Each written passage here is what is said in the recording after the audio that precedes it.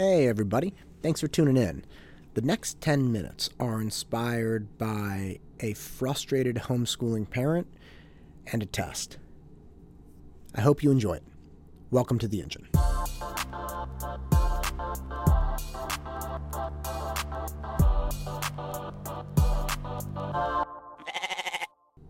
It is not a great time to be an SAT tutor.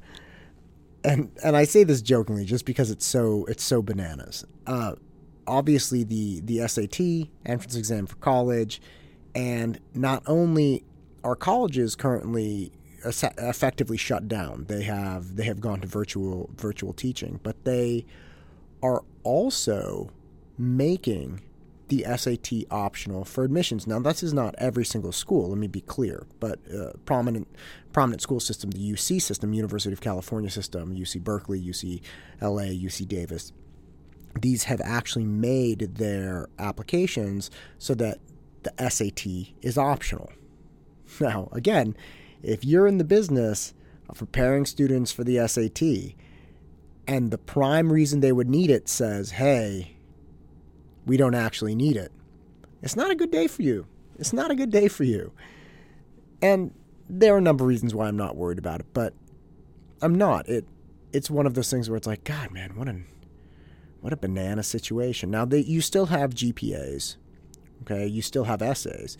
Though GPAs are getting very tricky as well because your grade point average is usually primarily your sophomore and junior year, okay? And that's kind of what they look at for the UC system. They say, hey, look, freshmen, you're probably not that great. Let's not worry about it. Well, because everybody's doing shelter in place right now, the high schools in general are saying, okay, look, for the second semester, junior year, we'll just give you a pass or no pass. So you either finish the course or you didn't, but we're not going to give you a grade for it. And this is crippling people's GPAs because usually their junior year is when they take their hardest classes with the most advanced classes and they get the highest grades. So that kind of pulls up their GPA. Well, you take out half of that, that's a real problem. Now you're left with freshman and sophomore year in their entirety and just a part of your highest year, your highest GPA year. That's an issue. So you're left with the essay. And gosh, man, the essays are tough. And that's going to be that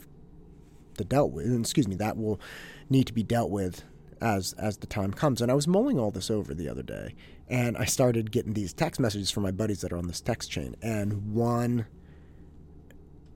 of my friends is homeschooling his kids. He doesn't have a choice. They can't go to school, so he's doing the right thing, and he's trying to get after it. But he's also trying to get information from the teacher who's supposed to be doing this online curriculum. And the teacher's either not sending out information or sending it out late or just not communicating appropriately, and it's been a month. So he's like, how is it possible that they haven't figured this out? All you have to do is scan the documents, right? Send them out in PDFs. That's not that hard. Or if you want to do something as a class, you can broadcast over Zoom. I figured that out in about 5 seconds. You could do a lot of different things. So it's kind of like, why isn't this working, right? What's going on? And I think there's this problem a lot that people don't understand the nature of teaching. Now, I'm not an elementary school teacher, and this guy has elementary age kids. So even I'm kind of lulled into like, yeah, what's going on? And a good friend of mine reminded both of us, he says, you realize how much hands-on you need with a second grader or third grader or first grader? Are you laboring under the delusion that you could hand them a piece of paper and say, have this done in a half an hour? Now, again, I've been teaching my kids at home with my wife. My wife is doing more of it than I am. And I knew right away, I'm like, oh, you know what? You're absolutely right. There's no way, right? It's impossible. You can't give a second grader a 45-minute assignment and hope that without any attention it's done. And a lot of what goes on in the classroom is that. And it's only when you attempt to do it yourself that you really get that. And as I was thinking about this, I was thinking about the essays that are coming up for the UC application. Now, again, the idea here is you got a GPA, you got your SAT score, you got your essays. Well, now the SAT is out. It's optional. So, yeah, you can send it in if you want, but you don't have to. And by the way, your GPA is crushed because they're taking out half a junior year, the big one. That really just leaves the essays. The essays are going to be huge. And I'm really worried about this. I'm worried for my students. I'm not worried about my ability to help them. I did well over 200, maybe even 300 essays last year. People would come to class. I'd have a 6-person class, each person working on 2 or 3 essays, and that's just in a 2-hour period. So, I mean, we're talking 18 essays, firing left and right, coming up with ideas, executing, all these things. I'm not worried about my ability to do the work. What I am worried about is parents thinking that it's easier than it is and waiting until it's too late. Because everyone is going to assume, okay, we've had this traumatic event worldwide. You can write about this. And that's going to be an enormous mistake. Everyone's going to want to write about this exact thing. So about the 10th essay in, the admissions officers are just going to be done with it. They're not going to be able to tolerate it anymore. They're like, look, whatever. Everybody has horrendous stories. And God forbid, all it's going to take is one essay about somebody losing a loved one. And all other essays will pale in comparison. They won't even be relevant. It's kind of like the bar will be set with, unless you have lost a loved one, I don't care about this story. Because it's very easy then to compare it.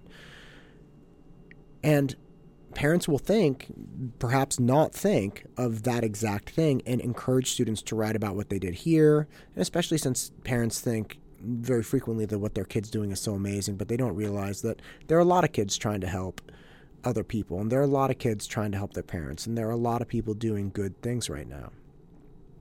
And so what's going to happen is you're going to have the importance of these essays skyrocket. And you're going to have a lot of parents who just take the process for granted and say, hey, I could do this better than other people could do it. Or I'm going to be able to help you. It's going to be a piece of cake. It's not going to end up that way. It's not. It's going to be a real problem. I had a student this last fall who I really loved the student, loved the family, and had worked with the oldest daughter, and she was a pretty good writer, and the mom said, hey, we don't need help with essays. I said, that's totally fine. I have some cool ideas, but if you don't, if you already got it locked down, no sweat. She said, yeah, my oldest daughter is going to help, and we'll get these essays done. Well, as things go, the oldest daughter didn't help the younger sister, and I get a frantic call the day of applications due. So these people literally had something like 6 hours to bang out these 4 essays. And it was a train wreck.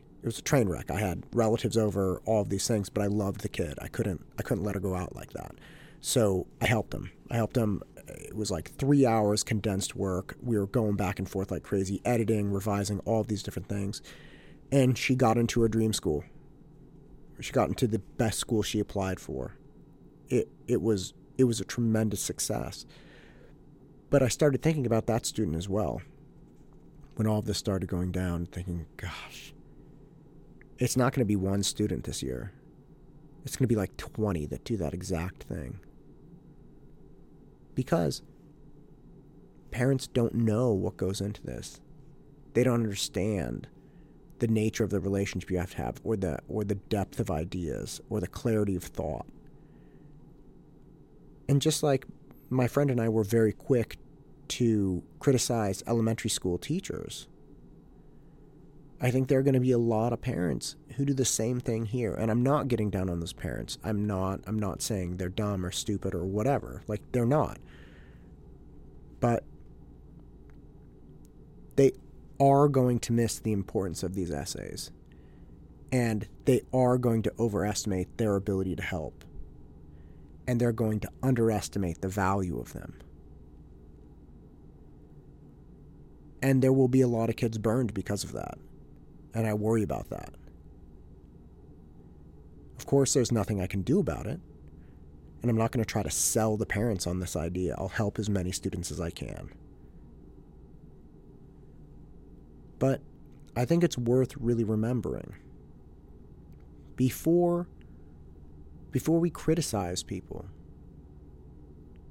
like teachers or whoever, tradesmen, it could be any profession, before we criticize people, we really, really better remember that everyone has hard jobs.